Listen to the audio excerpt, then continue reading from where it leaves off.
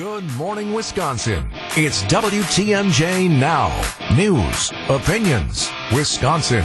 Everything you need to know in the Badger State and beyond. Come give us your thoughts on the Old National Bank talk and text line at 855-616-1620. Old National Bank. Get old. Now, here's Sandy Maxx. And in for Steve Scaffidi, here's Erik Bilstad. Good morning. And we start this Friday edition of WTMJ Now, instead of the Political Power Hour, which you hear regularly on Fridays at this time with Democratic strategist Joe Zepecki and Republican strategist Bill McCoshen. We wanted to go with an update on the Republican presidential debates that are happening August 23rd right here in Milwaukee, and the progress on less than a year away, the Republican National Convention, since these are two huge events that are happening right here in this important state of Wisconsin. It's a Super Bowl right here in the city. So on the Tri-County Contracting Hotline, we welcome Reince Priebus, former White House Chief of Staff under President Donald Trump and currently the chair of the Republican National Convention Host Committee. Welcome, Reince. Good morning. How are you? I'm doing great. I'm excited for Milwaukee and Wisconsin, and I got to tell you, things are going well, and we couldn't be happier with where things are at. And why do you say that? What is going well? Well, first of all, we've got a great group of people in Milwaukee that are really working hard on the convention, some of which have gone through this before. So number one, even though the DNC didn't come to Milwaukee ultimately, keep in mind so much of the learning curve, the Secret Service, security, transportation, hotels. I mean, if you think about this, the fact that so many of the folks here have been through this already a short time ago makes it so much easier to get rolling on a convention for 2024. So that's number one. Number two, we've had great help from the mayor and the county exec and the corresponding city council and county board, the legislature. I mean, really, it has been a bipartisan effort. And just keep in mind for everybody, because I know this is a bipartisan audience, it really is not, from our standpoint on the host committee, I know it seems strange coming from me, this isn't an effort on a partisan level. This is a charitable, nonprofit effort to highlight the city and the people of Wisconsin on the national stage. And so many of the people that are helping put this on, in fact, most of the people, were also the same people working to put on the Democrat National Convention a short time ago. So it really is going well and really happy with where we're at. I guess I'm surprised to hear that those people are the same people who are behind that event production, that it's more of an event production than a specific partisan party. Yeah, so when the host committee, it's a little confusing because there's two entities that work together to put this on. There's the host committee, and that's what I'm chairing, along with Ted Kellner, who's the CEO, and many others on the board. And then there's the Republican National Committee. So our side of the equation is completely charitable and tax deductible because we don't pay for or plan for any of the actual programming of a convention. So the partisan speeches, what things that people are saying, how that's broadcast, we have nothing to do with that. But when it comes to making sure we've got a great delegate experience featuring Summerfest, the Harley Museum, Miller Park, American Family Field, that's all part of the host committee, the safety, the transportation, all that. And the RNC handles everything else. So it is a joint effort, but it's a bipartisan effort. Reince, the money that was cut from the budget, the governor cut $9 million from Visit Milwaukee, that's meant for tourism as it pertains to the RNC. Does that affect you guys at all?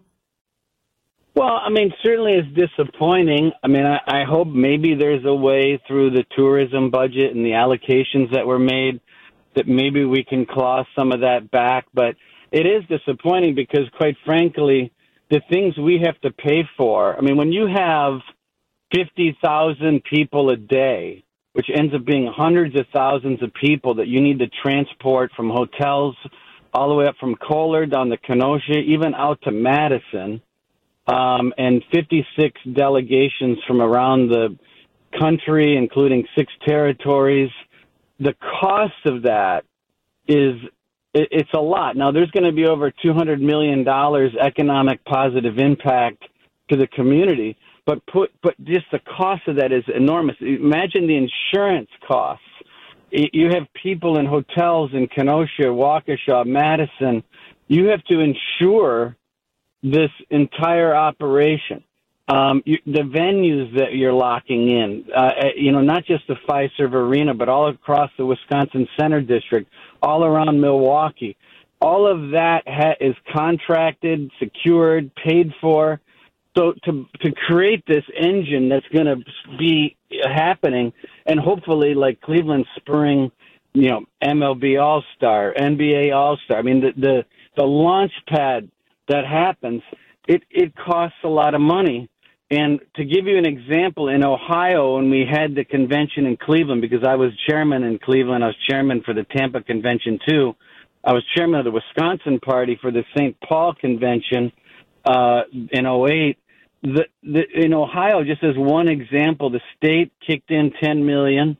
The city of Cleveland kicked in $3 million because they're going to get it all back times 100. So the fact that we were cut, I just think, to put it mildly, it was disappointing because it's helpful, but it doesn't mean we're not going to raise the money. We'll raise the money, but obviously it's more money you got to put in the pot. And is that really your focus on your day-to-day duties as the chair of the RNC host committee is fundraising, or are there other duties for you?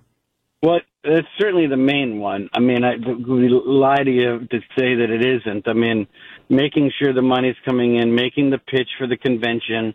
It certainly helps that it's a charitable gift.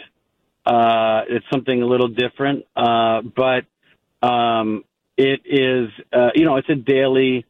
it's a daily grind. But I will say, because I've been there, done that in Cleveland and Tampa, Milwaukee's doing, we're doing well. I'm in really peaceful spirits about where we're at on money. Well, that's a good place to be, kind of zen about that. Yeah, I am. I am. It's no spin for the radio or for the people listening. We're doing well, but, you have to stay on it. In politics, even though it's charitable, and I explained that we're not political, it's hard for people to not lump everything together and say, well, it's the Republican convention or vice versa for the DNC a few years ago. And politics is divisive. I mean, politics today is as nasty as it's ever been. And for a lot of people, it can be a turnoff. So, it's a pitch that you've got to keep on and keep getting to yes on people that you're asking for money.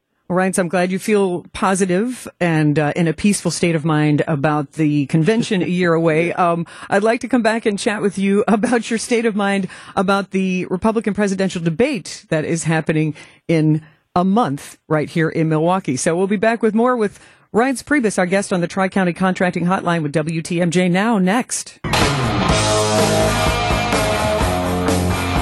Good morning. You're listening to WTMJ Now with Sandy, Maxx, and Steve Scaffidi. Steve on vacation right now in warm Las Vegas.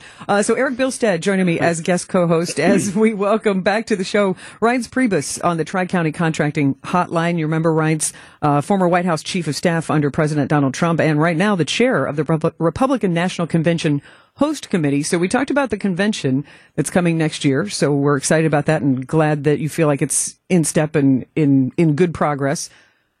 What are your thoughts? Yes. On the significance of the Republican presidential debate in Milwaukee, August 23rd, bringing attention to Milwaukee and to Wisconsin?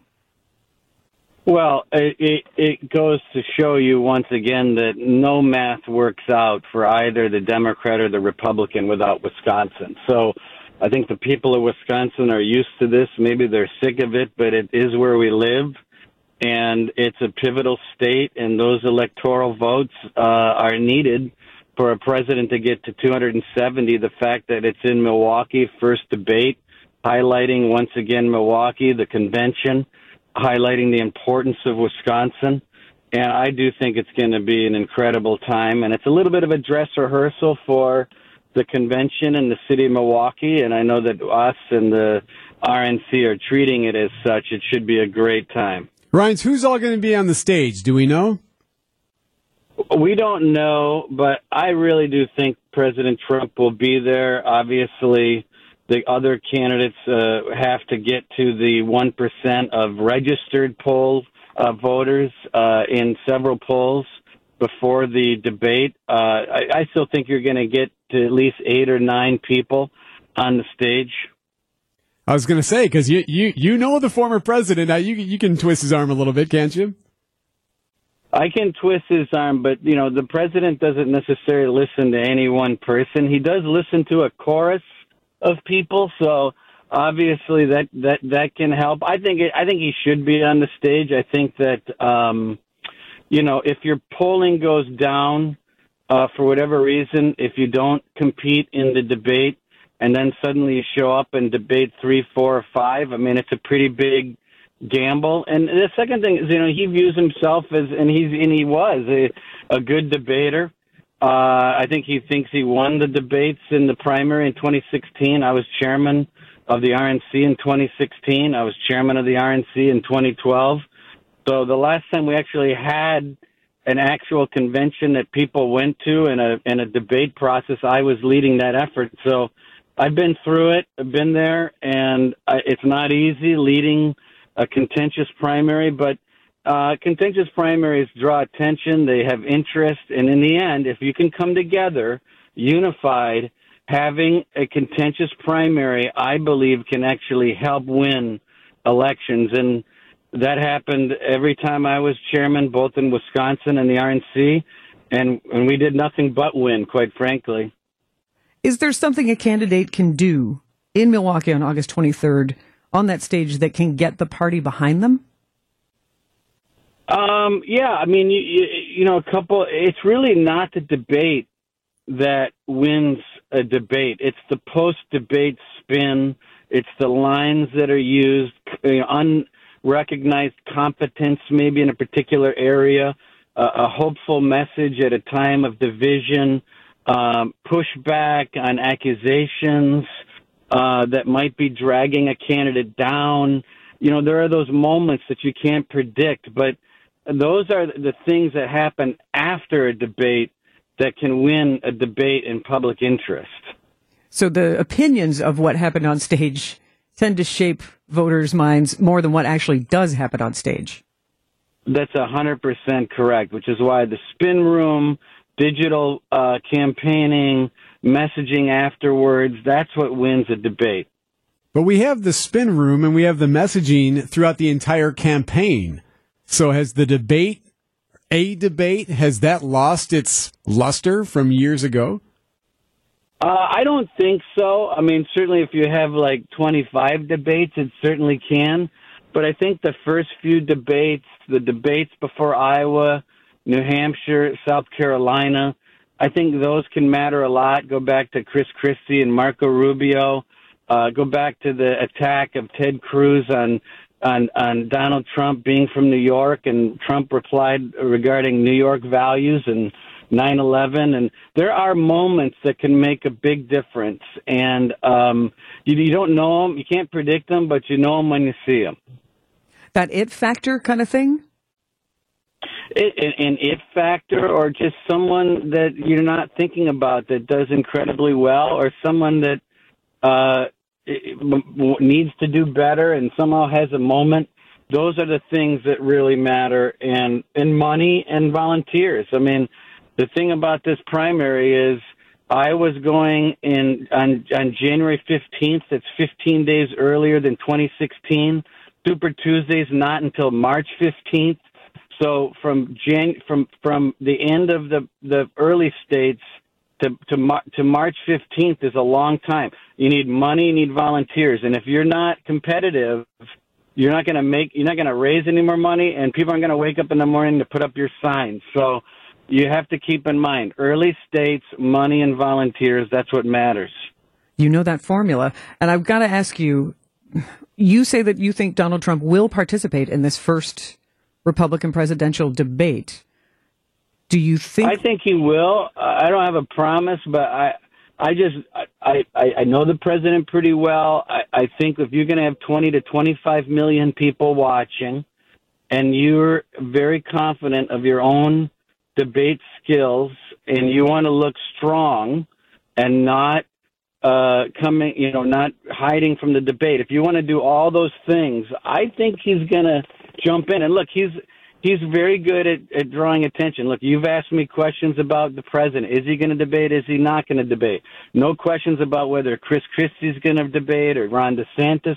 So look at what's happening. He's getting all the attention. Is he going to debate or isn't he? And that's going to go on now for another month. So now if he is, then there's going to be, I'm debating a week ahead of time, or maybe not, but I think he will. Then that's going to be the focus. So, it's a pretty good skill to have every issue be about you. And Trump has been very good at maneuvering public interest, whether good or bad, to be him being the topic.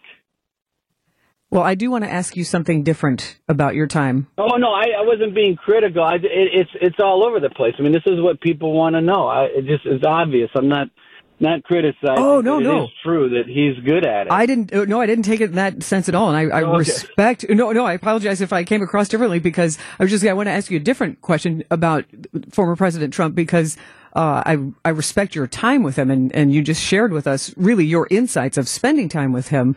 And I'm going back to the White House, and I'm just wondering what it feels like. Can you describe what it feels like the first time you walk into the Oval Office, not as a tourist, not as a guest, but you're somebody who works there and works in the administration? What does that feel like? That's a good question. I don't know if anyone's ever asked me that. I would say it's pretty overwhelming. Responsibility, just you look at the walls, look at the ceiling, and imagine the decisions that were made and what might happen to you while you're there and the decisions you have to make.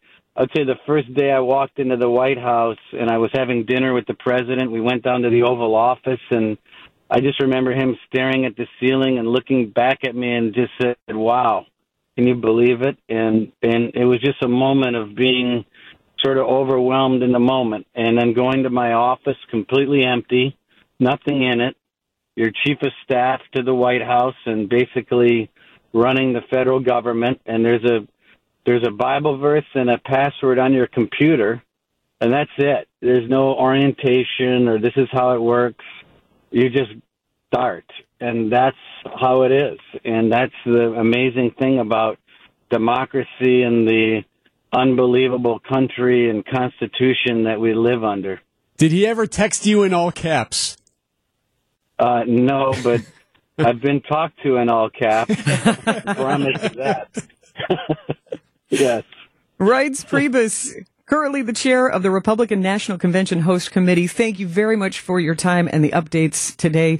We look forward to connecting with you again soon as the convention progresses. All right. Thank you, everybody.